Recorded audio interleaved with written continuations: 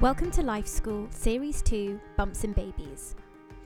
As I record this today, I am currently 23 weeks and 4 days pregnant with my first baby, which I'm so excited to share I now know is a little girl.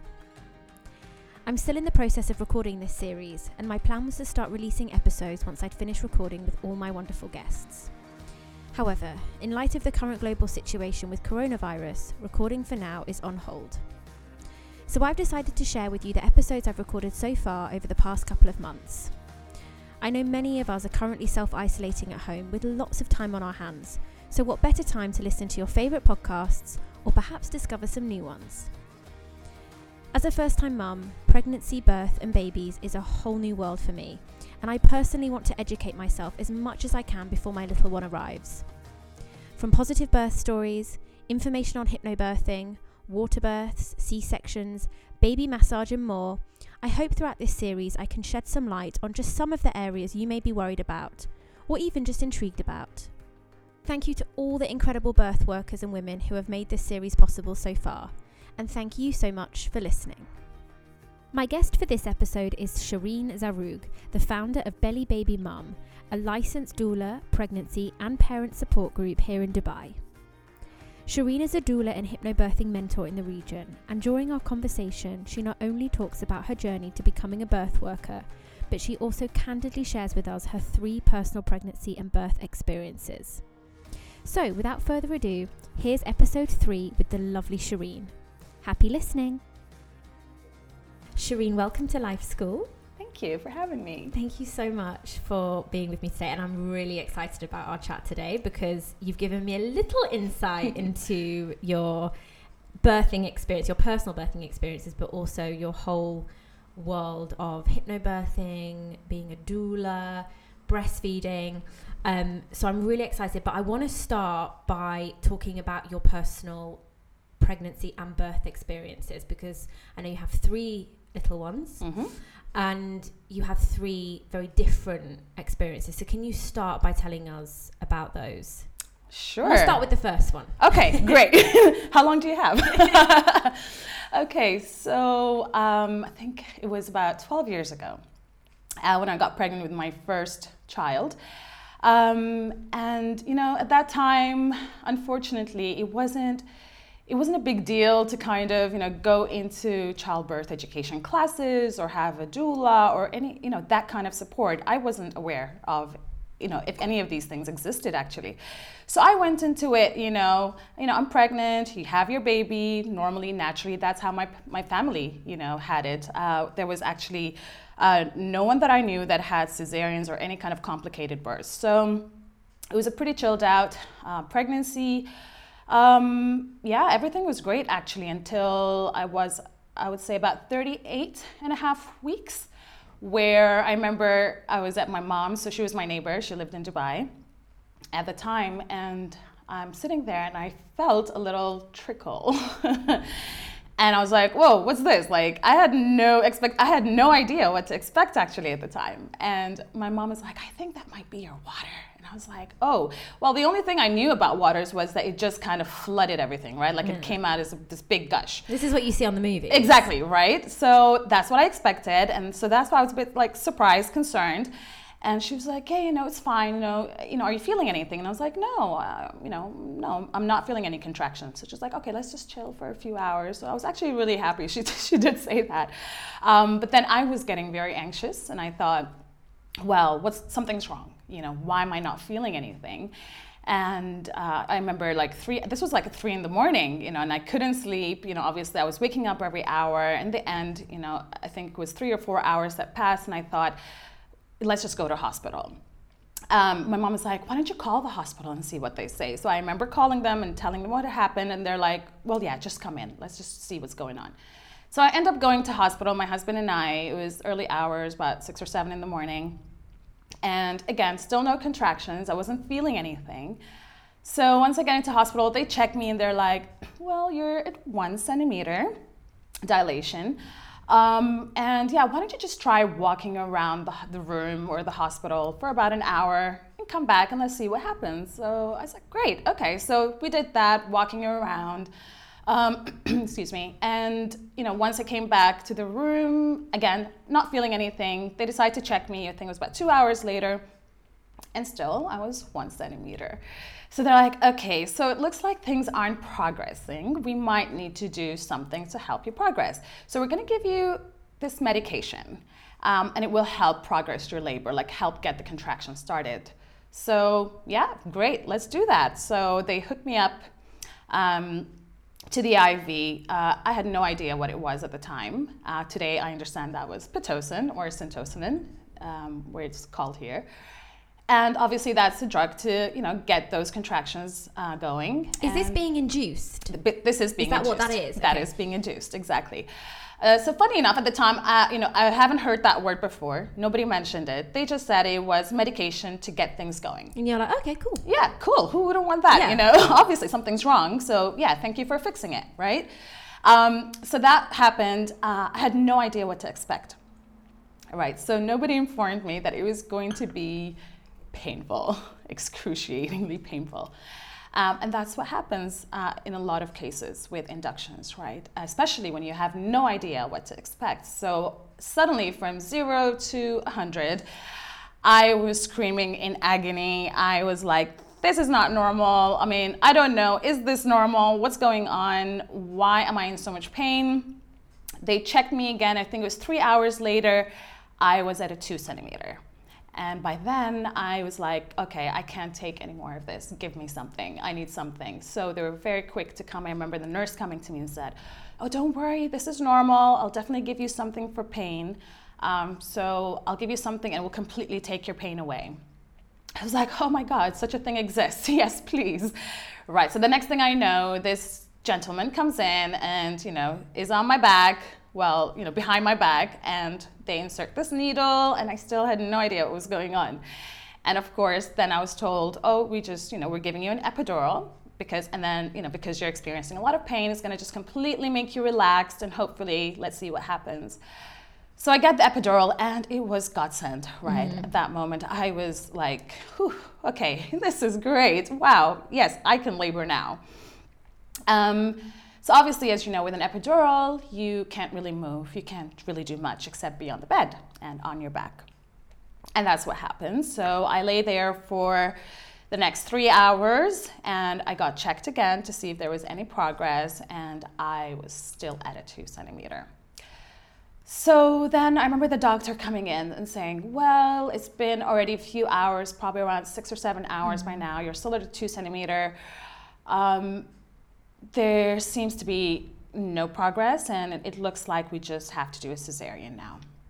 So that was a thought that, I had never thought about actually throughout the whole process. I just thought this is how labor goes. Yes, sometimes, things don't pick up and they might need to help you with that, which they did.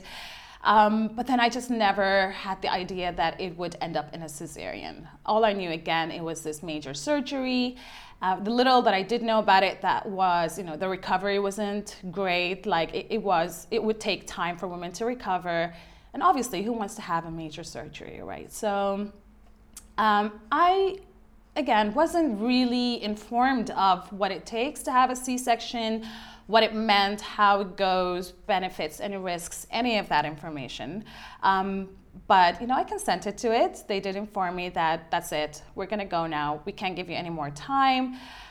Baby as well, I was informed that baby wasn't doing too great on the monitors. So we really needed to go and get that baby out. Next thing I know, yes, I was wheeled into surgery and baby was born. At a healthy around 3.6 kg baby girl. Were you scared when they said, okay, we're going to go into theatre now? Or was it just all happening so quickly that you didn't even have real time to process it? Honestly, yes, that's how it felt. I wouldn't consider it as... I think I was more in shock more than anything, that I didn't get to experience or think about how I felt at the time. It was just, I honestly thought that, this is what needs to be done. And that's, I didn't know what to expect. All I wanted was my husband by my side. And I thought, let me just leave this to them. They know what to do. And I'm sure I'll be fine and baby will be fine. So, it wasn't, honestly, I mean, I blocked a lot of it out, but I don't, like I said, I don't recall it being like a traumatic experience. But obviously, when I look back at it today, I knew that I could have done so many things so differently, right? And so, so that was pretty much my first experience with my daughter. Yeah, 12 years ago. And how was the recovery? Not great. Yes, it did take me quite some time to recover. I think, when I think about it now, I think a lot of it was actually emotional, that I think and I didn't know it. I think a lot of it was in my subconscious. I was subconsciously wondering if this was the right thing to do and if I really needed to go down that route. But in terms of physical recovery, it was hard because I remember the one thing I wanted to do was to breastfeed my daughter. And that was the most, I think, painful part for me, where, I was staying with my moms at the time. So in my culture, you stay with your mom for the first 40 days. She was my neighbor anyway, so I moved in there and, she would sleep in my room for most days and help me. Obviously, that the idea was to help, when the baby wakes up. And my baby, to my luck, was not the easiest baby, right? She was waking up, she was colicky, she was waking up every hour throughout the whole day. And at the same time, like I said, just trying to breastfeed her and trying to get up out of bed was, something that I would never forget. Honestly, it was so painful, just trying to get up, straight up from bed and just kind of turn over, just lift the baby from its crib to breastfeed. I would be in tears every night trying to do that. Well, I mean, it's major abdominal surgery. Yes. I mean, the painkillers weren't helping. And like I said, I think a lot of it was emotional because I was just crying, the whole time. I think everything was slowly coming back to me. And then, with the breastfeeding, of course, thankfully breastfeeding was going great. I had a great supply, everything was fine. But again, being a new mom and, with her crying all the time and then with the surgery, I think when you put it all together, it was just too much to handle. It's overwhelming. Oh, yes. And then so baby number 2, did you think, okay, I'm going to take what I've learned from baby number 1 and maybe things will be a little bit different. Maybe I'll have a different kind of birth. How was the second pregnancy and birth experience? Okay, so fast forward around 3 years after the birth of my first, I found out I'm pregnant. And yay, I was, excited, of course. My husband always wanted a boy, but we had a girl. So this time he was like, it better be a boy. So it was. And, we were super excited. Pregnancy was going great. I felt, wonderful. But obviously that thought was in my mind thinking, okay, so now does this mean I'm going to go for another cesarean? Because honestly, that's all I heard, and that's what I knew. Again, from the people around me, once a cesarean, always a cesarean. Yeah.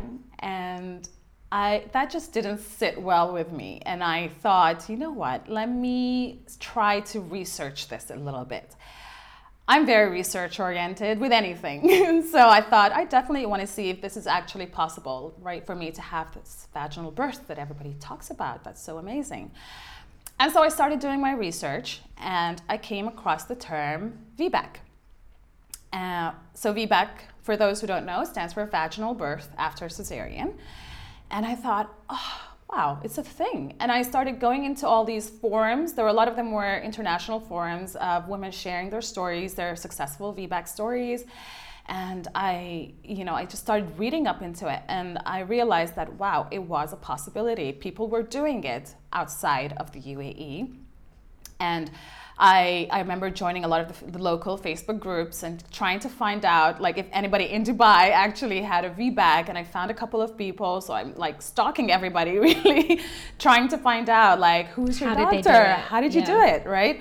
And so with the information that I had, I knew it was a possibility. I knew now I had to find a doctor who would support me with this choice.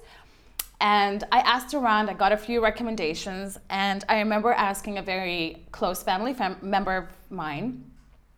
He was a doctor, And he was just like, oh, you definitely need to see this doctor who works in my hospital. She's amazing. She's great. You know, everybody comes to see her. You must go see her. So I was like, great. You know, getting a recommendation from a doctor who's a very, you know, close family friend. Sure, great. You know, why not? So I go see this doctor and I'm like, look, I'm trying to have a VBAC. You know, what do you think? And she's like, I mean, yeah, why not? You know, it is possible for some people, but let me tell you, you know, there is a big possibility that it might just not happen. So just don't get your hopes up too high.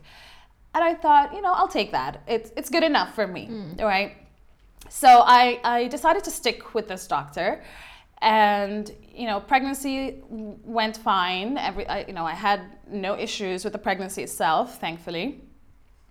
And so fast forward, I'm now about 38 weeks pregnant. I go for my appointment to see my doctor. And so she gives me an examination, an internal examination. And she's like, oh, so you're not even dilated at all. So you're like really close. Your cervix is closed. Baby's way too high. I don't see any changes in your cervix. So I'm not sure if this is a good sign for you to even try for a VBAC. So I'm sitting there and I don't remember reading a lot about that, you know, the chances of having a VBAC. And I just thought, you know, great, it's either a C-section or you just try for a natural. And so she's like, okay, so here's what I recommend. I recommend you come in next week and we do a cesarean. And I remember sitting there just crying my eyes out. Again, I did not expect that it was going to lead up to a cesarean, another cesarean, because I thought, you know, she was supportive. I thought I had good chances. I knew it was possible for a lot of women. So why wasn't it happening for me? And again, I would never forget this moment where I'm sitting there really crying, really desperate for this VBAC. And she flips her computer screen towards me and, you know, opens up her calendar and says, what do you think of this date? So she points to this one particular date on her calendar.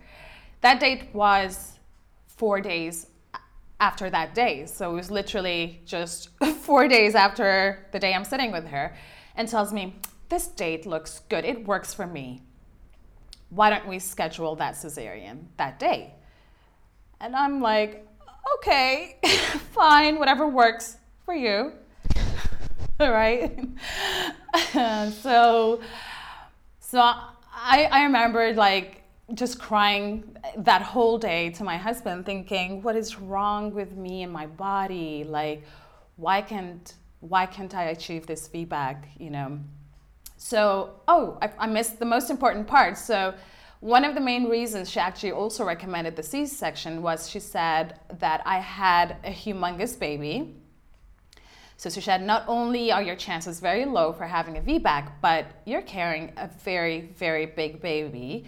It's probably around 4 plus, like almost a 4.5 kg, that in her words, she said, will rip you apart if he comes out of you the normal way. And that's actually what really made me cry, right? Because I'm thinking, who wants that? Right? I don't know any woman who wants to be ripped apart by her baby, right? And I think that's kind of what made me really kind of jump on that C-section, because obviously I wanted to, you know, be healthy and have a healthy baby and not go through that excruciating pain the way she described it. So I subscribed for that C-section. We scheduled it in. So when the date that she scheduled would have put me at not even at 30, it was a 38 and a half. So 38 and a half weeks pregnancy. We wait those few days. So in those few days, I'm trying to do everything to get this baby to move down. I'm sitting on a birth ball, or we call it a birth ball, but you know, the fitness ball, yoga ball. I'm sitting there just jumping on it all day, every day, trying to do what I can to get this movie to down and hopefully, you know, getting the baby down and hopefully trying to get myself into labor. And it didn't happen. Nothing happened. Nothing budged. So end up going for my scheduled cesarean. And so this was a different experience, obviously, because this would be considered scheduled cesarean versus the first, which was an emergency cesarean. So this time they prepped me up. Obviously, I need my husband with me, just, to calm things. But this time I realized, well, I'm not that scared of the experience because I've been through it before. You kind of know what to expect, and exactly, you're in control a little bit more of the situation. Right. So it was still an okay experience. I go there. It wasn't, as calm as I had imagined it to be, because I remember during pregnancy, I did manage to watch some very beautiful births. And, I remember seeing all these dimmed lighting and like really calm environments. And so that was a bit, shocking, I would say, for me to just experience those bright lights in the room and just so many people in the room chit-chatting, and there was just so much noise that I just really wished, it was a different experience just for that. And so that got me a little bit anxious. But then, like I said, having somebody who's supportive of you by your side, so having my husband with me was really, really great. I remember him just, cracking jokes and, trying to get me, in a good mood. Yeah, to relax. And relaxed, exactly.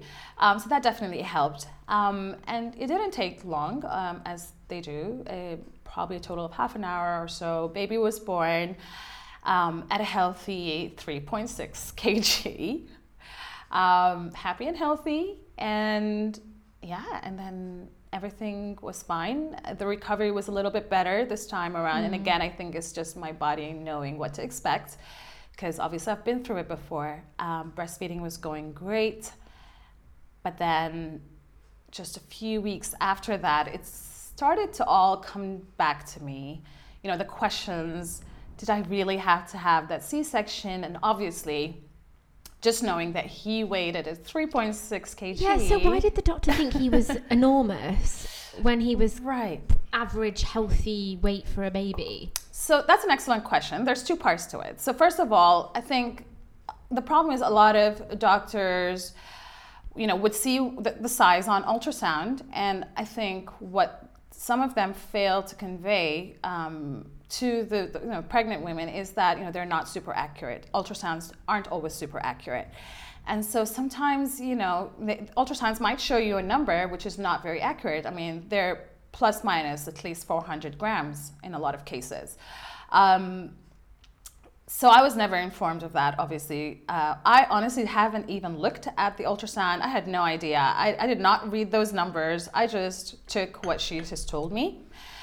But what was interesting as well was, I remember a few days later, it was almost a week after the birth, I had to contact the hospital to get in touch with my doctor for something. And I was told by the nurse that, oh no, she traveled just a few days ago. She's on vacation now, so she's not here. And that's when I was like, oh wait, I started to put two and two together. And I thought, did she just schedule me in for that surgery because she needed to go on holiday? And that's when I was like, no, this couldn't have happened. So I was really annoyed, honestly. I was just like, oh my gosh. So, and especially after knowing my baby wasn't actually that big, it kind of made sense that could have been the reason why she scheduled me in. And and at no point did she ever say, look, we can wait, like you can go full term to 40 weeks and then we can wait and see where you're at then? Because 40 weeks is the full term, isn't it? Yes. And I think they let you go 10 days over that, don't they? Right. So a full-term healthy pregnancy is anywhere from 37 to 42 weeks. 42, yeah. Yes. And again, though this is different from doctor to doctor of how much they would, be supportive of you to go past your 40 weeks. But as we know, the 40 weeks is your due date, right? But that was never said to you. That was never, I knew of the 40-week thing, I knew that was the due date, which I also kind of knew that you can go past it a little bit or, give birth anytime before it. But it was never mentioned. It was never mentioned. I just, I took in what she told me, that this baby was huge. You're trying for a VBAC, so we shouldn't even, wait any longer, not even, more than a few days past past today, the day that I was sitting with her, and yeah, it was never an option. And I think also with a doctor, you just immediately trust them. Like, why would they not be giving you the correct information that's best for you and your baby? Exactly. Like, you take it as gospel, don't you? And that's the thing, you know. And I think today, obviously, as a birth worker, I see this so often, and it really, really saddens me where, unfortunately, you know, there are doctors that, you know, they're just not as supportive as they should be, because, you know, a lot of them have their own agenda. And obviously, I wouldn't say this about all doctors. We have some brilliant doctors in Dubai who are super, super supportive. But unfortunately, you know, we couldn't say that for all doctors. I've had that experience, and it still happens today to a lot of women, whether it's a scheduled C-section or an induction, just all for the wrong reasons, you know. And so before we go into your career in, what do we call it? Not doulership, or... Doulaying, as douleting? in the verb. Is that what we call it? Doulaying? Douleting? Yeah. What happened with your third baby? So you've had these two experiences, and by the second you're like, hang on a minute. Right. I think there's something is not quite right here. So what happened with your third baby? Okay, so again, fast forward, I think it was around 3 years after the birth of my second. So there's 3 years in between. There's about 3.5 to 4 years gap between each of them. So yes, with my third, when I found out I was pregnant, I wasn't the happiest person. I mean, I was crying. I've cried a lot with my pregnancies. Me too. I remember crying, like I was in shock when I did that pregnancy test, and that came up positive. And I remember standing there in front of my husband saying, oh no, this is not happening. I don't want this baby. Like I honestly thought I'm not gonna go through this experience again. So you were quite happy with just two? I was. So you guys weren't trying for a third? We weren't, because we had a boy and we had a girl. And, you know, that's great. We had one of each, and we just weren't thinking of a third. Funny story, when I did go to my gynecologist at the time and I said, I don't know how it happened. She's like, do you really want me to tell you how it happened? So, I mean, honestly, it was very unexpected. Just sort of happens, you know, that 1%, right?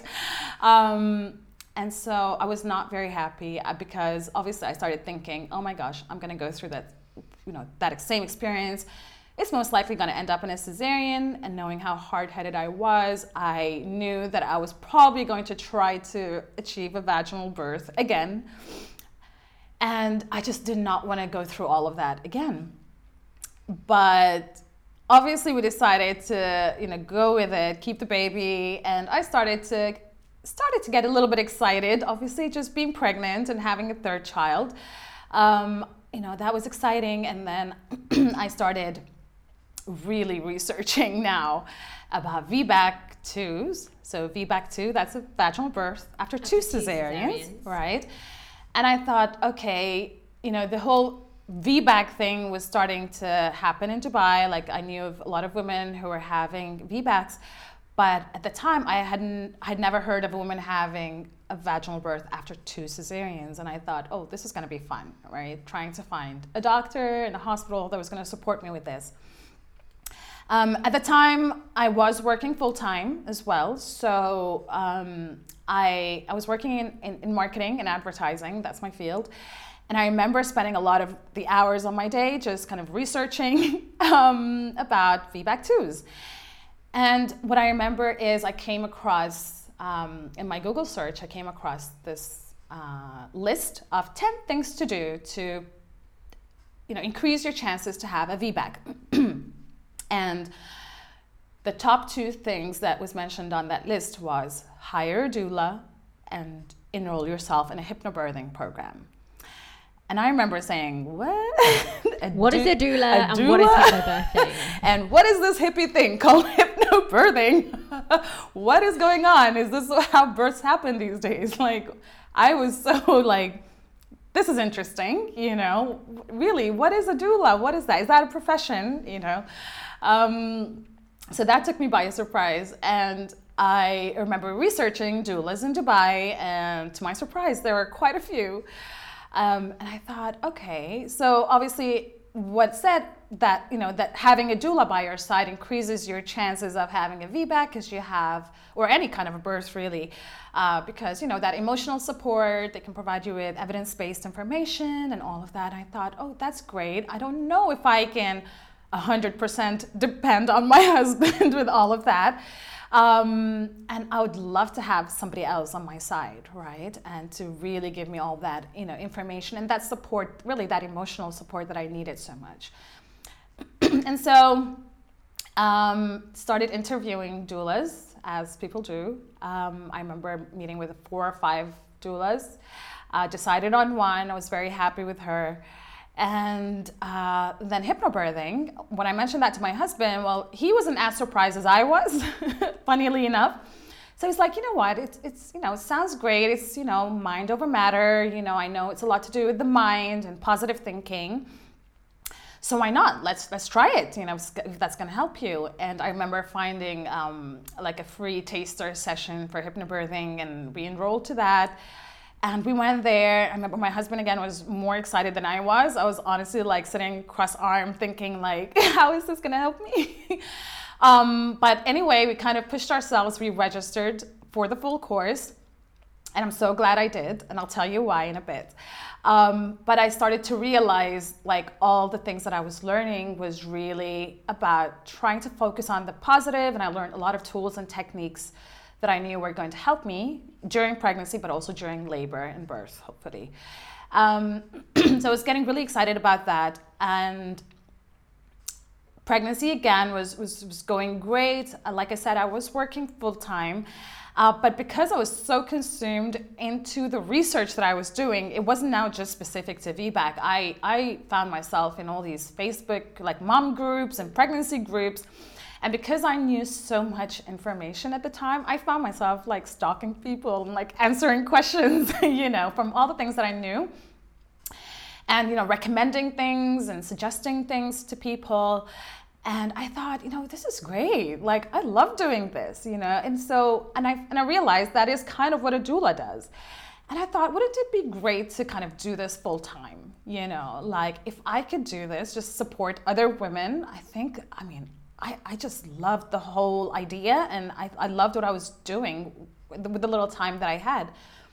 And so then my research started to focus more on doula trainings. So I was trying to find some sort of online training that I could take that could, obviously help me become a certified doula. So I could do this officially, right? So at the time, yes, I found some, one of the, established online doula training programs. I enrolled to that. And so I was spending my pregnancy basically training myself as a doula, but also having a doula and preparing myself for the journey and for the birth. Fast forward, it's now, I'm almost about 40 weeks. Oh, before I forget to mention, I did manage to find a really, really supportive doctor who's not in Dubai anymore, unfortunately. But I remember when I did ask her, for her support for VBAC 2, she did say, well, yes, of course. She was probably the 5th or 6th doctor I've seen, because all the others told me once a cesarean, especially 2 cesareans, always a cesarean. So she was like, yes, of course, I've done it. I've had 2 vaginal births after 2 C-sections. Why not? Let's try. Oh, wow. So she'd actually had that experience herself. So that's exactly how I was sold, because I'm like, oh, if you've been through that would give me a lot of confidence. Do you know what I mean? Yeah. Like, you have gone through this yourself. So yes, you're definitely my doctor. That's it. Case closed. Let's do this, right? Hospital was super supportive as well. It was great. And I thought I was prepared and I was happy. And I've done all my research, and I was doing everything from red raspberry leaf tea to just walking around a lot during that pregnancy, just everything, right? Until I made it to about 41 weeks, and I went to see my doctor. And she's like, okay, so you're 41 weeks now. What's the plan? Let's talk, So this doctor in particular didn't support inductions with VBACs. And that's totally understandable. I mean, there are doctors who would induce for VBACs and some who don't. With this particular doctor, she wasn't comfortable with the idea, and I respected that. And I thought, well, but she was willing to let me go past my due date, which was great. And she said, you know, she was very relaxed about it. Let's just see what happens. So when I made it to 41 weeks, she didn't pressure me, to have a C-section, but she did say, well, it's time to think about our options now. So knowing that I had already researched a lot to this point, and also researched, what do we do once we're past our due date, I also started really researching on my conception date, because I remember writing it somewhere. So I actually knew my conception date, and what we know today is that if you know your conception date, it's actually more accurate than your ultrasound dates. So I was super excited because when I calculated it, it kind of put me back 2 weeks. So you gained an extra 2 weeks. So I gained an extra 2 weeks. So I took that to my doctor and I said, well, by ultrasound, I'm 41 weeks. But really, by conception date, I'm 39 weeks. So she was like, how did you come up with that? And I actually had everything written down, and I was showing her, like, I was a super birth nerd at that point. And I was like, yes, I'm 39 weeks. And honestly, I don't feel ready. Like, I'm just not feeling it. I don't feel anything happening. I think I'm really 39 weeks and I still have some time. So she was a little unsure, obviously. It's really a matter of now trusting my word. It's my word against hers, right? But she's like, you know what? At the end of the day, it's your call. If that's what you want to do and you want to wait it out, I support you. That's your call, your decision. And if you're willing to take full responsibility for that, great. And let's see what happens. She said, all I can say is I know that women can birth at any point in pregnancy, even at 43 weeks. Yeah. So I was like, okay, I'll take that. Thank you. That's great. So now I'm 41 weeks / 39 weeks, really. And a week passes. And another week passes. So now I'm back at 41 weeks. But really, 43 weeks, right? Yeah. If you're going to go by ultrasound. But it was at that point, at my 41 weeks, where my water broke. So I'm sitting there Friday morning. I started to trickle a little bit. Again, trickling, not a gush. But I started to feel contractions right away, right? And so obviously I have to remember I had 2 kids running around. It was Friday morning. That's our family day. I'm running around preparing breakfast and kind of feeding everybody and doing my normal, Friday thing. Not paying too much attention to my contractions, kind of just stopping in between, trying to breathe. They weren't super intense at that point, but they did start to, intensify throughout the day. It started off from 7 in the morning, and they just kept on increasing in intensity a little bit until, it was about 3 in the afternoon where they were starting to really get intense. So I remember kind of going into my room, trying to just breathe through them, listening to my hypnobirthing tracks, kind of sitting on the birth ball, trying to catch a nap, in between those surges, which is super hard, but really helpful. And yeah, just doing that. At that point, I told my husband, well, I think it's time you take the kids to your mom's. So my husband's parents are here. They're from Dubai. So I said, just take the kids to your parents. I can't deal with people, with kids right now. So that's what we did. And I continued to labor at home until it was about 9 p.m. And did your doula come to your home? So no, I don't know why, but at that point I thought, I don't want to disturb my doula and tell her that I'm just laboring, because I didn't feel I needed her so much at that time. And something in me told me that this is going to take a while, So I thought, I'll just call her when I felt I really needed her. And most likely that would be when I'll be heading to hospital. I believe I sent her a message telling her things were starting to happen. My poor doula, I kept her on call for an extra 2 weeks because of the change of due date. I was like, oh, guess what? I'm now 39 weeks again. So she was super lovely anyway. And she was like, great, I'm here. And so, yeah, my husband and I just kept on, laboring at home. It was chilled. It was relaxed. And by around 9 or almost close to 10 p.m., that's when I texted my doula and I was like, okay, it's getting really intense. I think we're gonna head to hospital now. So she was like, great, I'll see you there. And contractions by then were coming, I would say, by every 4 to 5 minutes. And like I said, I felt they were pretty intense and I really had to stop in between to breathe through them. And yeah, we drive to hospital. And when I got there, so obviously when you get to hospital, you do get checked and you get put on the continuous monitoring just to see how baby's doing and to see your contractions as well on the monitors. So when I was checked, I was told I was 3 centimeters. I didn't know how to feel about that. I mean, I was excited that at least I wasn't at a 1. But I also, with the intensity of the contractions, I thought I would be much further along.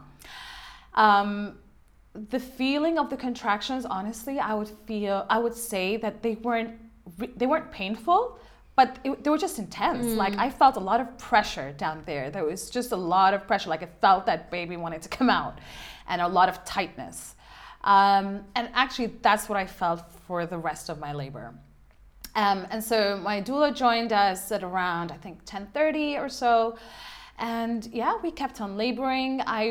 We were at El Zahra Hospital, and at the time, they had just started water births.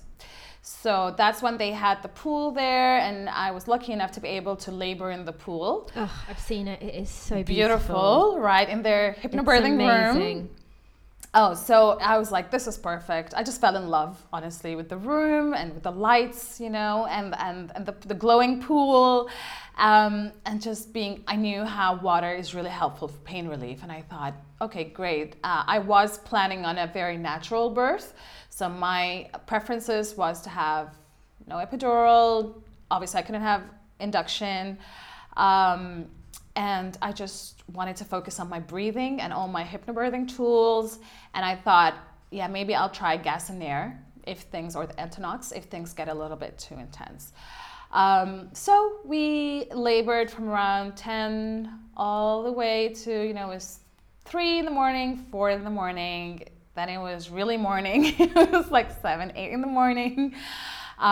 Basically, it took a while, a very long time. My doula was amazing, and my husband was super amazing as well. My doctor was with me throughout the labor, which is very rare. Yeah, I've heard that. They usually just come in at the last minute, don't they? Right, exactly. And again, that's an expectation that I always feel like I need to tell moms. Whether it's a good thing or a bad thing, who knows, but just not to expect that your doctor is going to be with you the whole time. And, for me, I didn't expect that she was going to be there for the majority of my labor, but she honestly just wanted to be there with me. She really was super supportive and really believed in me and really believed that I could do it. And so she wanted to be part of it and encouraged me through the process. So for me, I believe I had the best birth team. Everybody provided what they could in terms of support, which was great and which is exactly what I needed. And basically labor lasted for a good probably 15 to 16, maybe 17 hours. I can't recall, but it was very long. And I was checked at some point during labor again, and I was at a 7 centimeters. So I was then super, super excited, and I thought, wow, this is actually happening, right? So I was being encouraged by everybody that, yes, this is going to happen. There were no complications. Everything was going great. At some point, I was just starting to get really tired, and I think everybody in the room was too. And I was managing, again, just keeping very active throughout the whole labor. I didn't rest for a minute, except for when I was in the pool, obviously. But at the end, when I was really kind of going through transition, I think everybody saw that, where I was really breathing through those contractions, and they were coming like one after the other. No breaks in between. So I definitely knew something was really happening, and I felt a little bit of more pressure down there. And so my doctor asked if she could check me, and I was like, great, I feel I'm ready. So she checks me and she tells me that I'm at 10 centimeters. So by then, obviously, I am over the moon. I'm excited. I was like, I've made it to 10 centimeters. We're going to have this baby any minute now. All right. So after she checked me, I'm at 10 centimeters and I'm still laboring and I'm still feeling that pressure. And I'm just breathing through those contractions. I'm like, affirmations and listening to those tracks and really being encouraged by my team. But I realized, things aren't really progressing. Like, I'm not feeling this baby is gonna come out of me any minute now. And an hour passed, and then 2 hours passed, and I think almost 3 hours passed, and my doctor was starting to get a little bit concerned. She's like, well, why don't we do another check just to see what's going on with the baby's position? Maybe it's a position thing. So let's see. So she gives me another internal check and she's like, oh, okay. So yes, you're at 10 centimeters, but baby's just not in the best position. Baby's head is kind of tilted to a different, like his head is tilted sideways. So today I know it as asynclitism. Which means the baby's head circumference is at its widest. That's what's presenting, and so it's really tricky to get that head past the birth canal, right? At the same time, because I was at 10 centimeters for about 3 or almost 4 hours trying, with that pressure, that can start to swell you up, right? So that's what happened. So I had a cervical lip, so my insides are basically getting swelled up. So that with the asynclitism really kind of, reduced the size of that birth canal and, for the baby to basically be born. So at that point, I knew that could be a concern for me to actually have this baby vaginally. And I remember just kind of going out of my subconscious brain and being very conscious all of a sudden, kind of bringing up all this information that I had known. As I remember, I was training as a doula, so I did already by then know a lot about birth and what to expect and what to do in these circumstances. But then I also remembered a very important tool that I had learned from hypnobirthing about asking questions and what kind of questions to ask. And that really helped me kind of make that decision. So I remember between contractions kind of having, my doula, my husband, my doctor around me and saying, okay, so what do we do now? Like, what do you suggest? And my doctor said, well, we could try forceps, but she didn't seem like she was too keen on that. She's like, I wouldn't recommend that so much, especially with what's going on with your baby's position. Could be a little bit risky. So I said, look, I trust you. Right? I looked her in the eye and I said, I trust you. What do you think we need to do? And she said, if it was up to me, I would suggest a C-section. And she said that with a very heavy heart, like her eyes were almost tearing up, I remember. And I looked around the room and, there was a consensus. Like I saw that that's what everybody realized was the reality of the situation. But I remember kind of, again, going through those surges and then speaking up between my contractions, just saying, okay, so going back to forceps, what are the risks? What are the risks? Why not? What other options do I have other than forceps? Okay, then C-sections, what are the risks with that? What are the benefits? Obviously I've had 2 C-sections before, but I never really received that, information from the doctor during my labors for me to be able to make that. And you were in a very different place as well. Exactly. You had learned so much. Exactly. So I was really empowered to ask questions. I wasn't afraid. I honestly thought that, back then you couldn't ask your doctor any question. Like, why would you, right? They know it all. And it almost felt like you had no say. I always say my first 2 cesareans were done to me. And, I just had no say in it all. With my third, at that point where I really felt in control and I felt I was really part of that decision making. And I asked all the questions that I could ask, and I got all the answers that I needed. for me to eventually be like, okay, I've decided, let's go for that C-section. And, you know, I said that with a big smile on my face because, well, it's been a total of about 30 hours in labor. Yeah, you've really given it your best shot. I have. I mean, I have done everything in the book and probably more. I really ticked off that checklist with the 10 things to do. I've done it all. I've tried my best. I was fully informed of everything to do with, you know, that decision that I have taken along with my team, but I was definitely the main decision maker in that experience. And I was wheeled in, and the best part about it all was I actually also managed to have a very relaxed, gentler C-section. And that's something I preach about all the time. You know, even if it's going to end up in a cesarean, you can still make it a beautiful experience. So I did ask for the doctor to tell me the process of like what she's doing step by step. That's just something that I wanted, and I know not everybody would want that, but I just felt more comfortable knowing what was going on. I just wanted a quiet room. I didn't want people to talk. I wanted music in the room, dimmed lighting. I wanted to see my baby being born. So these are all things that, you know, today we can actually ask for, you know, to just make it a better experience for us. And so that's what I did. And yeah, baby was born again at about a 3.6. They were all around 3.6 to 3.7. So he was a 3.67 baby. Again, healthy and happy. And it was a super great experience. Breastfeeding went well. Recovery was super easy, I would say. And do you think that was partly down to the kind of the mental aspect of you had made that decision?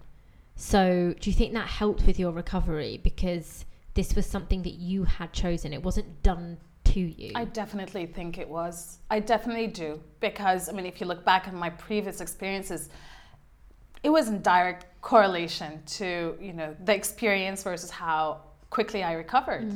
With my third, honestly, it was, I mean, a few days after surgery, I was in the mall with all the children. I had actually supported a mom's birth as a doula 3 weeks after surgery. Amazing. My first doula job with the same doctor.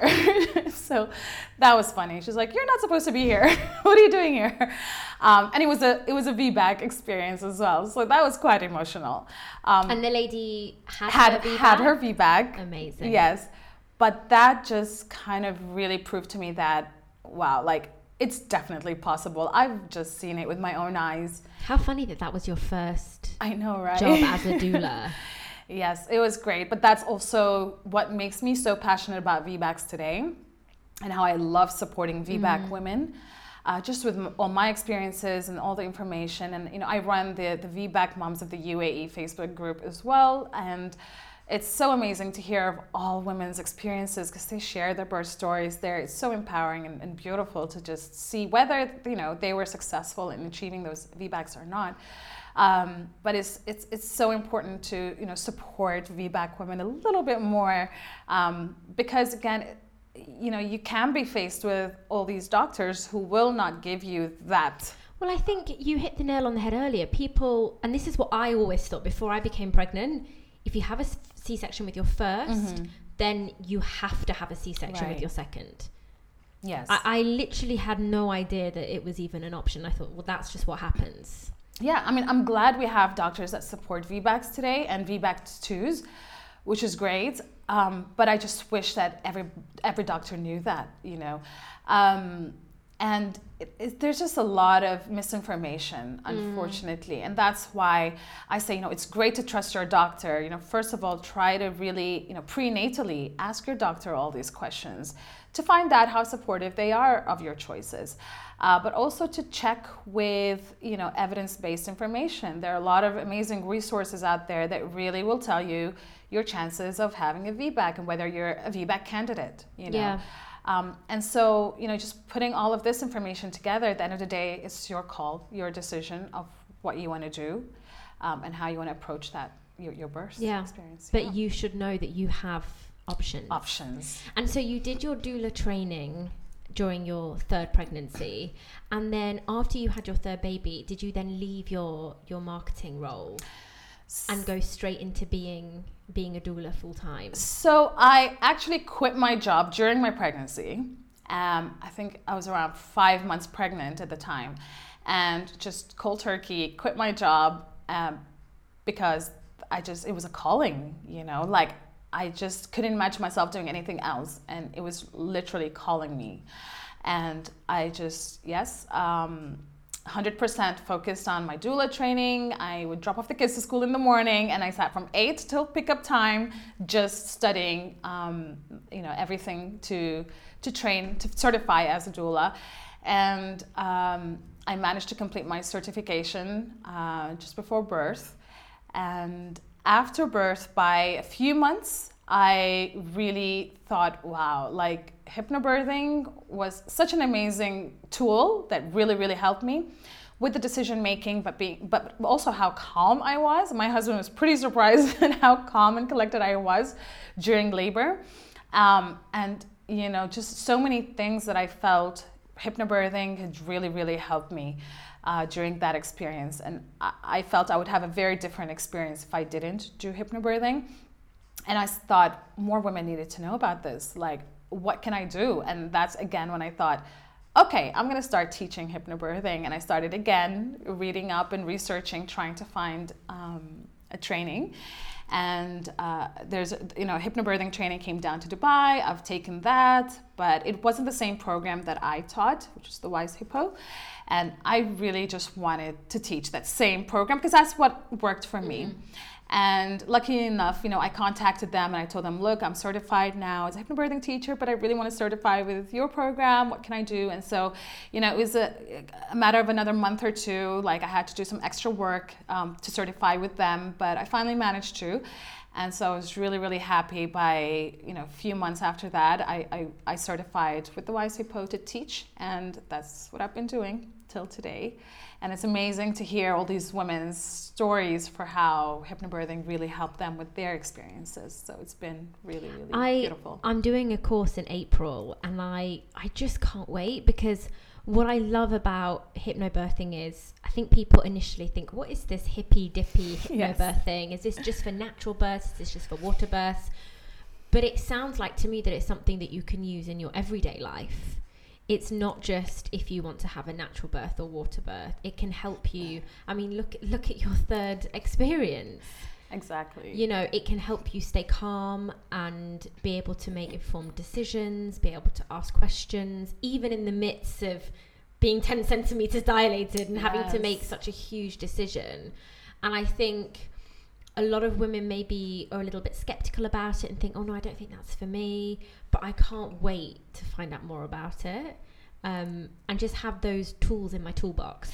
Right. So that I can have them there. Yes. And you said it. It's really about having, your toolbox that's full of all these tools. And I always tell women, it's not going to be the same tools for every woman in that toolbox. You take from it what you feel you want to take from it and what would help you, because every woman is different. For me, it was the focus on the breathing and that decision making. For other women, it might be the visualization aspect of it. Or listening to the tracks, or it could be anything, because you learn so much in the program. And it really is a matter of having just all these options and all these tools for you to use on the day. But also, yes, I'm very passionate about kind of spreading the word that hypnobirthing, first of all, is not just for hippies, but also it's very helpful for any kind of a birth, as it was for me with my cesarean, but also for induced births, for epidural births, for whatever kind of a birth. If you take from it what you feel can help you, then that's good enough. Hypnobirthing, sometimes, there's this misconception that you're all like, zen, and it's really about, just, not feeling any pain. And that's the first misconception I always heard about hypnobirthing, is like, I had women coming to me and saying, I don't want to feel pain. I want a painless birth. I want to do hypnobirthing. And I said, well, I'm sorry, you're probably in the wrong place. I mean, yes, the pain is very subjective. And in my personal experience, I honestly wouldn't, qualify my experience or what I had experienced as painful.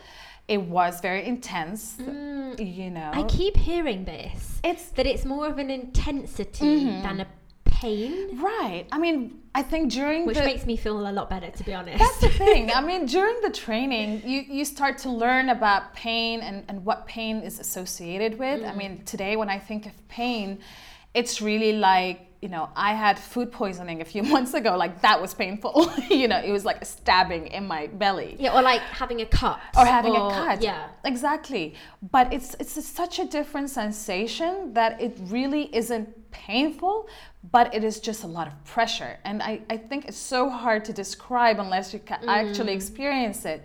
But you will know it once you go through it. But I definitely like this idea of pressure and intensity over pain, because I think that's the main thing that all women are scared about, is the pain. Exactly. Because we get told that it is the most painful thing you'll ever experience, and from what we see on TV and in movies, it's just pain. And to hear that, well, it's not just this excruciating pain, it's something that's very different, actually makes me feel a little bit calmer. And that's the thing, honestly, it is about, mind over matter, because a lot of the times we do hear this from friends, family, when they share their experiences. The first time I told somebody, when I told some friends and family that I was pregnant, and they said, well, make sure the first thing you take is an epidural because it's going to be super painful. So that doesn't help, because all these thoughts, they get stored in our subconscious. And you see the birth scenes, right, on TV, like on all the movies.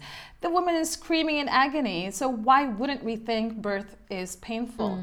And so when we grow up and having all these thoughts that are just kind of, stuck in our subconscious, obviously that's what we're going to expect. And so really hypnobirthing is about replacing those thoughts with more positive thoughts about birth, and kind of, trying to tell your brain what birth can really feel like, which is more intense, more pressure, but not really painful. And obviously also thinking about how subjective pain is. What might be painful for you. Exactly. Might not Everyone's be for pain me. Threshold is so different. Yeah. And it was only when I got pregnant I started watching births, and I would only watch sort of positive birth videos, but every video I've watched where a lady has done hypnobirthing, regardless of what her birth ends up being like, just seems so much calmer, and she seems so much more in control, versus the births I've watched where women haven't done hypnobirthing and they're just kind of winging it, going with the flow. So that's what made me think, well, I have nothing to lose here, let me try, because there seems to be a theme here.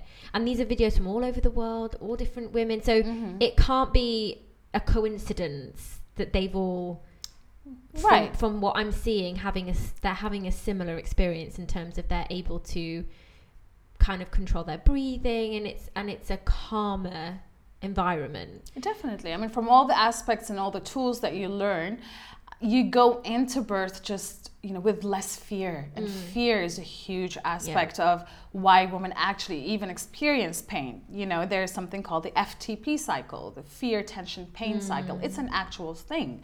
So when we go into labor with a lot of fear, that will translate into pain. It's a lot of tension and then into a lot of pain. And so with hypnobirthing, you're really trying to remove that fear, and replace it with positivity, so that you don't go into labor with fear, which obviously then will remove the pain sensation. Yeah. But I mean, also just having said that, I do want women to understand that it doesn't mean that if you take a hypnobirthing course that you're just not going to feel anything. That it's going to be pain-free. That it's going to, it's very different from person to person. And what I always say is, if you don't put in the work, it won't happen. I always use the analogy of marathon runners. So if they don't do their training, they're not going to win that. You can't just turn up on the day and expect you just kind of and say, you know what, I'm going to win that marathon. It doesn't work that way. You have to put in the work, you have to put in the practice for it to work. It takes time to change all these thoughts in your subconscious. It takes time. So don't come to me and say like, oh, I've done hypnobirthing but nothing worked, but you haven't touched your book or done any of your practice or listened to your MP3s. It just doesn't work that way. But for all the women that do their practice and do their work, and I was one of them, definitely, it does definitely work. Yeah. I do think so. So through everything you have learned and experienced so far, what are some pregnancy and birth myths that you want to debunk? Because since I've become pregnant, I've had quite a lot of people come at me with, quite frankly, just nonsense. Things I can't eat, things I can't do. And I'm like, what is that even based on? Like, I'm pretty sure that isn't true. Right. Let me do my own research, and then lo and behold, okay, there's maybe an element of truth. But what are some things that you'd like to debunk for us? Oh, wow. There's a whole lot of them. Well, I would like to start off with, once a cesarean, always a cesarean. That's always a favorite. Yeah. I think it's super important that women realize that that's just not true. Obviously, it's different cases. There are very few cases where you might need to have another cesarean, but not when you're having a normal pregnancy and everything's fine and healthy. That definitely is a myth that I'd love to bust. So do find your supportive doctor for that. Another one is also episiotomies. So this is something I don't know a lot about. Right. This word keeps coming up on groups and forums I'm in, but I don't know a lot about it. Right. So again, this surprises me a lot, that a lot of women believe, and I think it's also very cultural depending on where they're coming from, that every first-time mom needs an episiotomy. So an episiotomy is a surgical cut that you would get during labor. Okay. Right, so as the baby is crowning, so your doctor would do a surgical cut to your perineum, so down there, the birth canal, to make space for the baby's head to be born.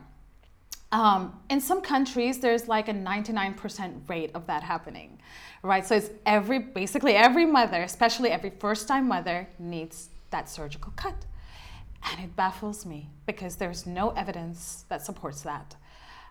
It's very rare that a woman needs that, but for most women, there's no need for episiotomies, and it's actually evidence-based to let yourself tear naturally if you must, than to actually get a surgical cut, because when you get a surgical cut, how do you know if you needed that much cutting in the first place, right? With a natural tear, you tear as much as you need to. And the healing is so much better and quicker.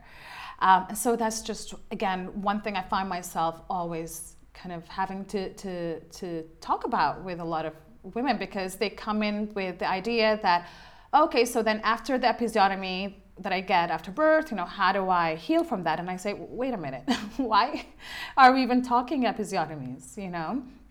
There's a lot of evidence out there that really supports natural tears versus episiotomies. Yeah. It's astonishing, isn't it? How, I'm still very early into this experience, but how people just take things sort of at face value and don't think to question or do their own research. It's like childbirth, pregnancy, we are just fed this information, whether it's subconsciously, and a lot of people don't think to go, well, hang on a minute, let me see if there might be more to this, or let me see what my options are. A lot of people, they just kind of go along with whatever's told to them. And I guess that's part of your work, is to spread that message that there is a lot of information out there. There's a lot of people that can support you.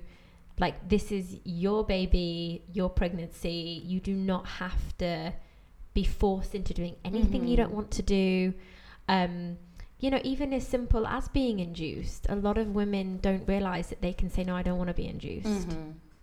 Oh yes, it's wild, the things I'm learning. I'm just like, I want women to have that knowledge. Like, knowledge is power, right?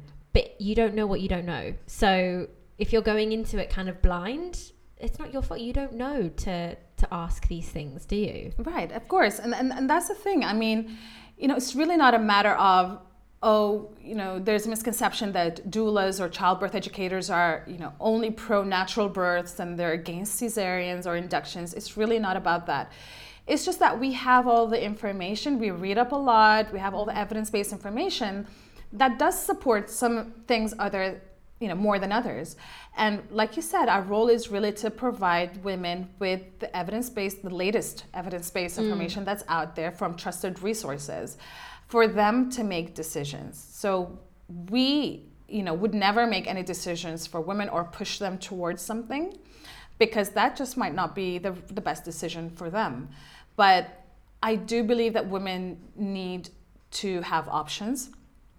Because it's their right. Yeah, to know their options. To know your options. And unfortunately, that's not a practice that is very common here in Dubai. Also, not forgetting the fact that, all our, doctors here, even midwives, they come from all over the world. So there isn't a standardized kind of code of, conduct or practice here in the UAE that everybody follows, because some of these doctors are coming from places where, there's a 99% rate of episiotomy, right? And there are some that are coming from backgrounds that, practice more evidence-based practices. So when women go to see doctors, they hear conflicting information from all sorts of doctors and midwives. And so for us, it's really, we don't claim to be medical professionals, because we're not, but at least we are that centralized kind of place where you can receive, or that we're happy to give you all that information that is followed by all the international guidelines for you to make that decision. So yeah, it is unfortunate, and this is why I think education is super important, keeping yourself up to date and informed. Because not everybody is going to provide you that information. And there's no excuse now, really. With the internet, YouTube, I mean, it's all out there. You don't have to spend money on this. Oh, yes. If you can't, exactly, you can still have access to all of this information. And one of the things I'm going to do is put in the show notes a link to your podcast that you did with Barbara Harper. Yes. On Waterburst, because I listened to that recently and I was like, wow. I learned so much. Right. So I will link that in the show notes, because that for me was like a real eye-opener. I mean, and that's the thing. I mean, we do what we can to support women. Like you said, a lot of it is free. You don't necessarily have to enroll yourself in a course or program. And that's how, the podcast started, because I just really was genuinely passionate about spreading awareness about a lot of these topics that, like we discussed today. It's free, just literally, you just have to put that effort into listening to, podcasts that are coming out of the UAE, you know what I mean? Or reading books, Yeah, and online. It can be anything. I think as long as I don't want to come across in this series, just because I'm planning to do a water birth, that I think that is, a natural birth or a water birth is the best option. What I feel is that you have to make the best option based on you and what's best for your baby, and do that based on research and the facts and evidence and information. Like, that's what I want to encourage people to do, and listen to all different types of podcasts on birth and experiences. And attend events. There are a lot of free events. Oh, there's so many amazing free events here. There are so many out there now. I mean, I really wish back in the days I've heard of these free events that you can actually go to and just listen to all sorts of birth and parenting professionals and, midwives, doctors, doulas, talk about all these topics. It's really just a matter of getting yourself there. And again, this is why, I make sure to host a lot of these free events as well. It's really just come on along, let's just talk, it's free, just come along. Yeah, and something might resonate with you and you might think, oh, actually I want to try that. Maybe that's the kind of birth I want, or maybe I want to look into that more. Exactly. What are the 3 things that you would advise mums to invest in, whether that be a service or an item or an experience? What would they be? So, of course, I'm going to be a little bit biased and say, get a doula. That's my number 1. Honestly, it's the best form of support, emotional, physical. During labor, my doula was, on the ground with me, on the walls with me when I was trying to labor in all sorts of positions, doulas know a lot about birth positions as well as obviously the midwives. Hand in hand, you can have a great and amazing support team if you have yourself a doula. And I love the word invest that you've used, because I think sometimes as doulas, we do hear the fact that, oh, I can't afford a doula, right? And it's obviously understandable. You know, I that was something that I had, you know, in my experience, that was a concern for me as well. But I always, again, and I love using analogies, but I always say, how much did you spend on your wedding? Right? Way too much. Do you know what I mean? It's that one day, right? But it's a special day. You know, yeah, some people pay for, you know, wedding planners, and like, you want the best hotel, and you're paying thousands, right? Just to plan out that perfect one day. And I say, why not spend a little fraction of that amount on hiring a doula or investing in a childbirth education class, for example? Do you know what I mean? I think it's so important. And I think if you want it, you can have it. You'll find a way. You know, I've never heard anyone use that analogy for a wedding, and it's so true. Isn't it? It is. We don't overthink it. It's our wedding. No, you just do it. You know you need to spend money. Yeah, exactly. But we don't think the same about birth, when in fact that could have, you know, a lot of after effect, you know, on everything, on even motherhood, on how you mother your children, if your birth didn't go according to your preferences because you weren't informed. Yeah, or you felt like you didn't have the support. Exactly. Yeah. What sort of items, and especially for mums here that are living in apartments, and maybe some sort of space-saving items, anything that you would recommend? I know I would not recommend getting a little bassinet and then a big crib. It's just something that I speak a lot with women, or I get asked a lot about, because I think a lot of women want to buy a little bassinet and then buy a bigger crib and then probably a bigger bed. And I just feel, you know, you either co-sleep, you know, just keep the baby with you on your bed if that's your choice, or, you know, you have these nice cots that attach to your bed as well if you want them close to you, or just invest in that one crib. You know what I mean? And those cribs like go up to like 3 or 4 years. They could be staying in that same crib, and some transform into a bed, like a toddler bed. Yeah. So I would just say be wise in your spending. So that's what I would say. But also I would say don't go and rush to buy things that you don't know you might need.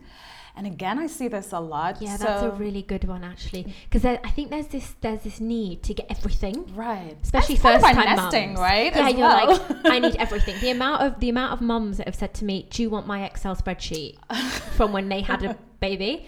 And I'm like, how many items are on this? I mean, I don't know if my budget's going to stretch to like more than like 5 top picks, exactly. You know. I mean, the amount of items women realize that they don't really need after birth is crazy. So I just say, you know what, if you just have diapers for your baby, that's good enough. You know, like there's nothing that's going to be urgent. If there is anything that you feel you might need, you can literally just go, you know, pop down to the shop and get it, or better yet, just call for home delivery. I think most people deliver nowadays. Yeah. I mean, I experience this a lot as well with women who really want to breastfeed, for example. They will go on to buy a can of formula as well, or a few cans of formula, and keep them in their kitchen cabinets. And I say, well, why did you purchase them? I thought you wanted to breastfeed. Oh, just in case, you know, you never know. And I say, well, if you're so adamant about breastfeeding, you know, honestly, and if it doesn't work out for whatever reason, you could literally call the pharmacy and have them deliver it to you. Do you know what I mean? Yeah, it's so funny you say that, because someone else said that to me recently. They said if you really want to breastfeed, don't have formula in your house. Right. And that's because it's so easy to give in. The pharmacies are 24 hours here. You can get it if you need it. And exactly, it's really about that suggestion, and I talk a lot about that even in hypnobirthing, right? So it goes back to even your birth experience. I talk about epidurals. So there are women who completely refuse the idea of having epidurals and don't want it as part of their birth. So I say, you know, you can put it in your birth preferences or your birth plan. Please do not ask me if I want an epidural. Because it's that suggestion. Imagine having your midwife or doctor coming to you every 2 seconds saying, oh, you seem very uncomfortable. Do you want that epidural? I think 99% of women will give in to that, right? Versus that if you've never heard anyone mention the word epidural, you probably wouldn't think about it. Oh, that's a good one. Do you know? And that's what I had in my birth questions. I said, don't mention it. If I really wanted it, I'm sure I'll mention it, right? That's really made me think, actually, because I keep saying, well, I'll let the doctor know that I might want one, so to have one on hand, but I know I don't want one. So why am I even having that as an option?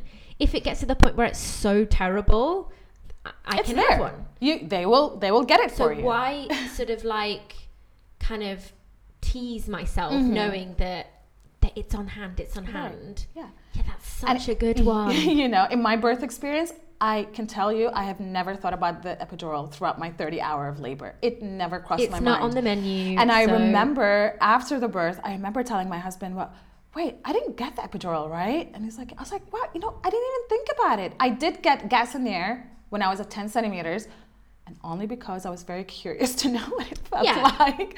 Not that I really needed it, if I'm honest. But honestly, yes, epidurals. Did it help, by the way, Gasnier? It did. I think it, for me. And again, it's very different from person to person. Some women just feel so out of control that they just don't enjoy it. Some feel a bit like uneasy, or nauseous. For me, it was great. Like, it was great. It kind of made me a little bit loopy, but I enjoyed it. I think it really helped me with the pain because it doesn't completely take the pain away. Yeah. So Gasnier will just kind of take the edge off things. Yeah. And that's what I just needed at that point, and it did help. So yes, I would definitely recommend it. And it's all natural, and it's always available. Yeah, because I just have this thing in my head that I really don't want an epidural because I want to be able to get up straight away. Also, if I am going to try for a water birth, I can't have an epidural. Yeah. So...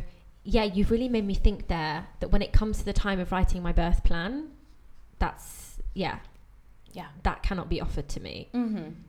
Take the temptation away. Right. It really helps. It really helps because I will say, I mean, just go into birth with your preferences, and if you need it, just go for it. Ask. You can always ask for it. Yeah, they can always give it to you if you get to that point. Okay, Shireen, we're going to do a quick fire round. Okay. What's your one piece of advice for first-time mamas? Again, so many. But the one that really sticks to my mind is trust yourself. Trust your body. We do amazing things with our body. I mean, we grow human beings in our bodies. Not everybody can do that, right? I like to call us super women. We have superpowers. We make milk. Have you ever thought of that? It's crazy. Like, I'm sat here talking to you now, and there's like tiny human being in my tummy. Exactly. That's just, when you really think about it, that's insane. Just crazy. It is. So, and it's growing. And I'm just sat here. I'm not even doing anything. You're not doing anything, So trust your body. If your body can do that, it can do anything. And just trust your instincts, as a pregnant woman, during birth, as a mother. Trust your instincts. They're huge. And then the other thing I would say is just educate yourself. Yeah.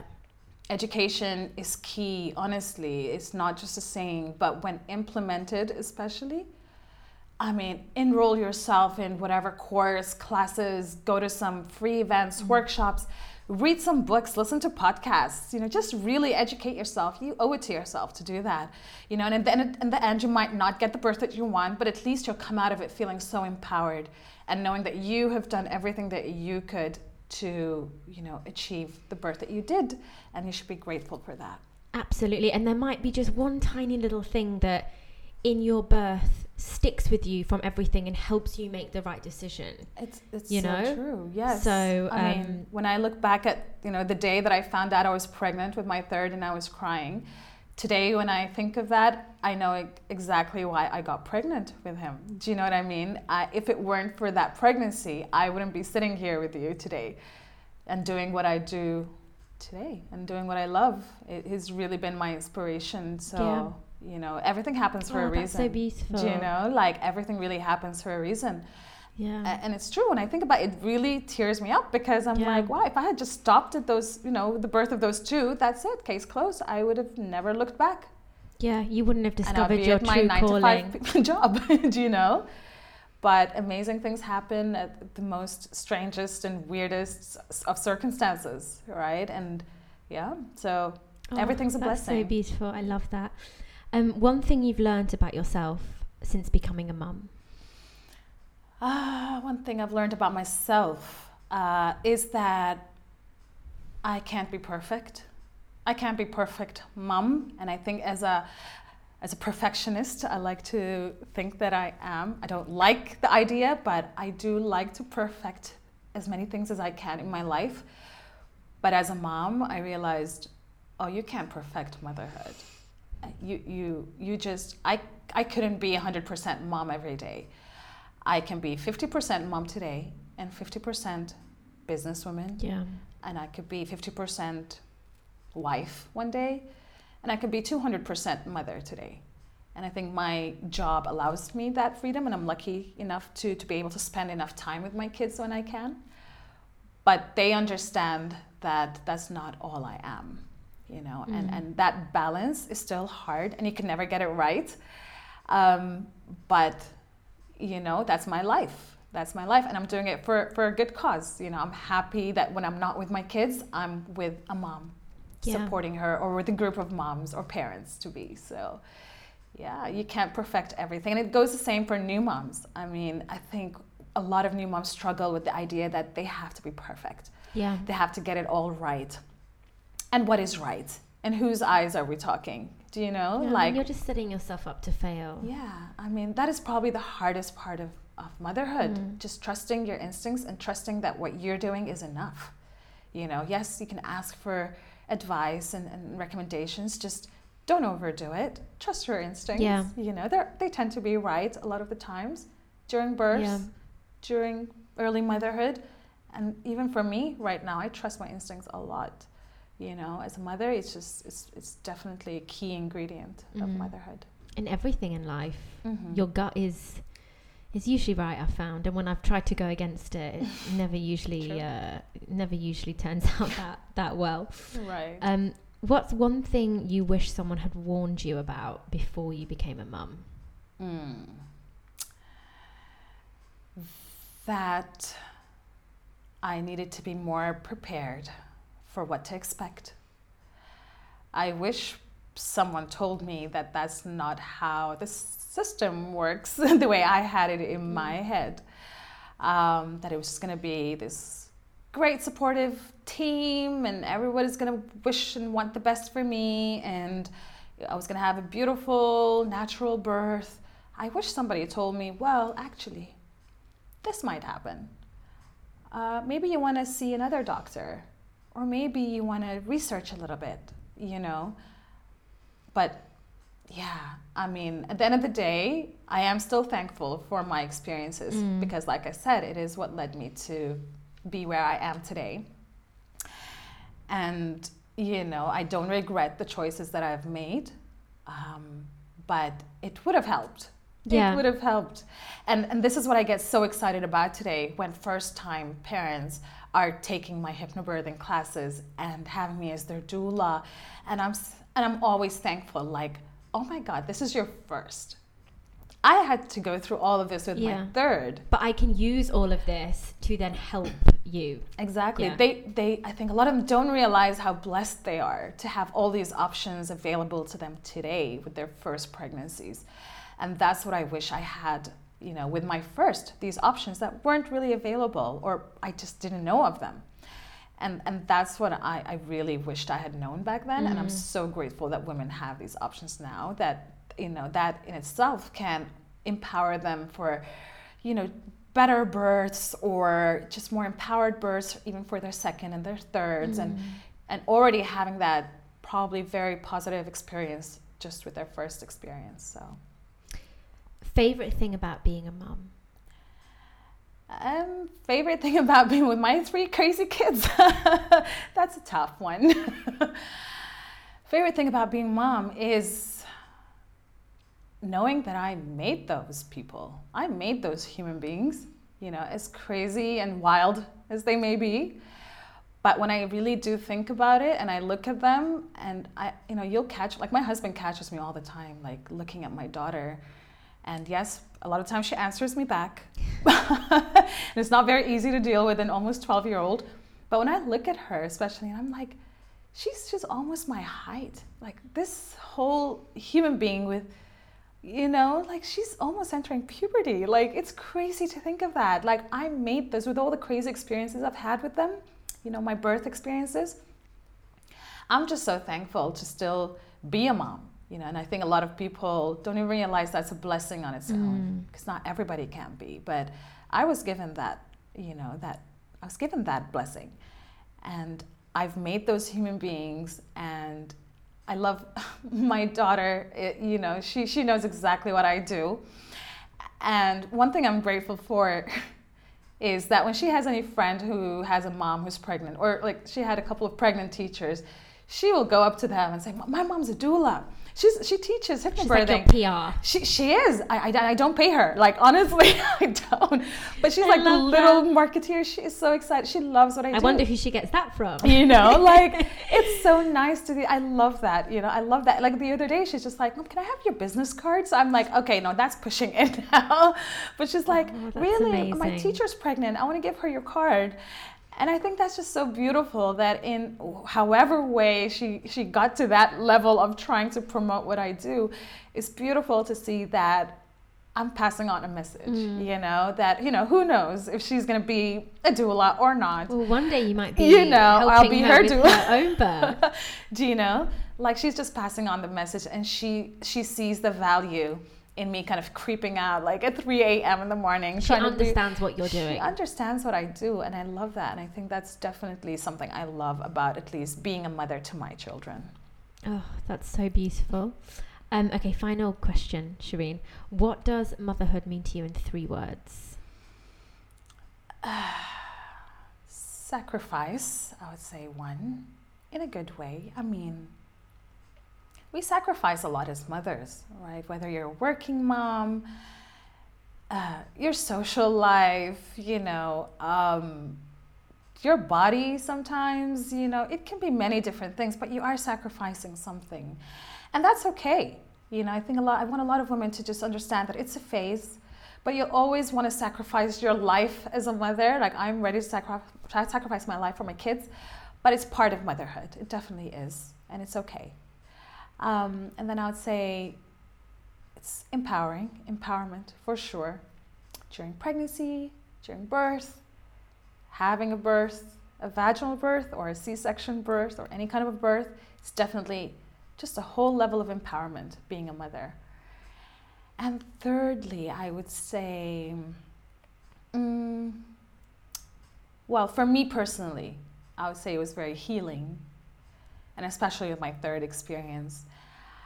I mean, I don't know where I'd be today if I had just had my first 2 experiences. I would have hoped that I would have healed from those experiences somehow.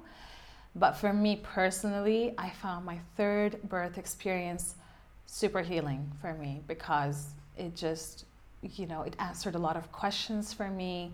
I, didn't get the birth that I wanted, but it was supported. It was beautiful.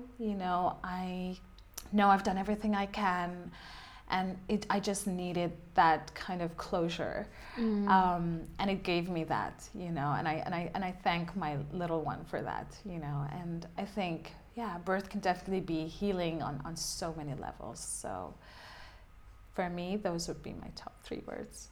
Oh, amazing. Shireen, thank you so much. Oh, thank you for I'm going to me. put all your links in the show notes, including for your podcast as well, because I'm really enjoying your podcast. It's amazing. They've been on hold for a while. I know, but there's still an amazing catalogue of episodes for people to listen to. Yes. And I know that you're going to be doing some more. Yes, we've been launching again But that's what's great about podcasts. They don't go anywhere. Right, they don't date. Exactly. It's all still super relevant, everything that you're talking about in your podcast. So for women that are planning, or even for women that haven't thought about what kind of birth they're having, I would just really recommend listening to your podcast. So thank you so much. Thank you so much for having me. Thank you, and thank you for giving me your time. I know you're super busy, so thank you so much, and I can't wait to see what you have in store you know, in the coming months and for the rest of 2020? Oh yes, lots of things coming. So yeah, there's definitely a lot of changes and things and courses and classes and events coming up. So I'm really, really excited for this year. So yeah.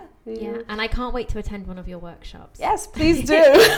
Thank you so much, Shireen. Thank you so much, Peter. Take care. Thank you once again to the gorgeous Shireen for sharing her personal experiences and knowledge so beautifully. You can find links to Shireen's social pages, website, and her amazing Belly Baby Mum podcast in the show notes below. If you'd like to find out who my guests will be on the next episode of Bumps and Babies, please do follow us on Instagram @LifeSchoolME, where you can keep up to date with all our news and find information on all our amazing guests. And finally, I would be so grateful if you could show some love and please rate, review, and subscribe to Life School ME the podcast to help us reach and hopefully inspire more listeners. Thank you for listening to Life School. Conversations to inspire action.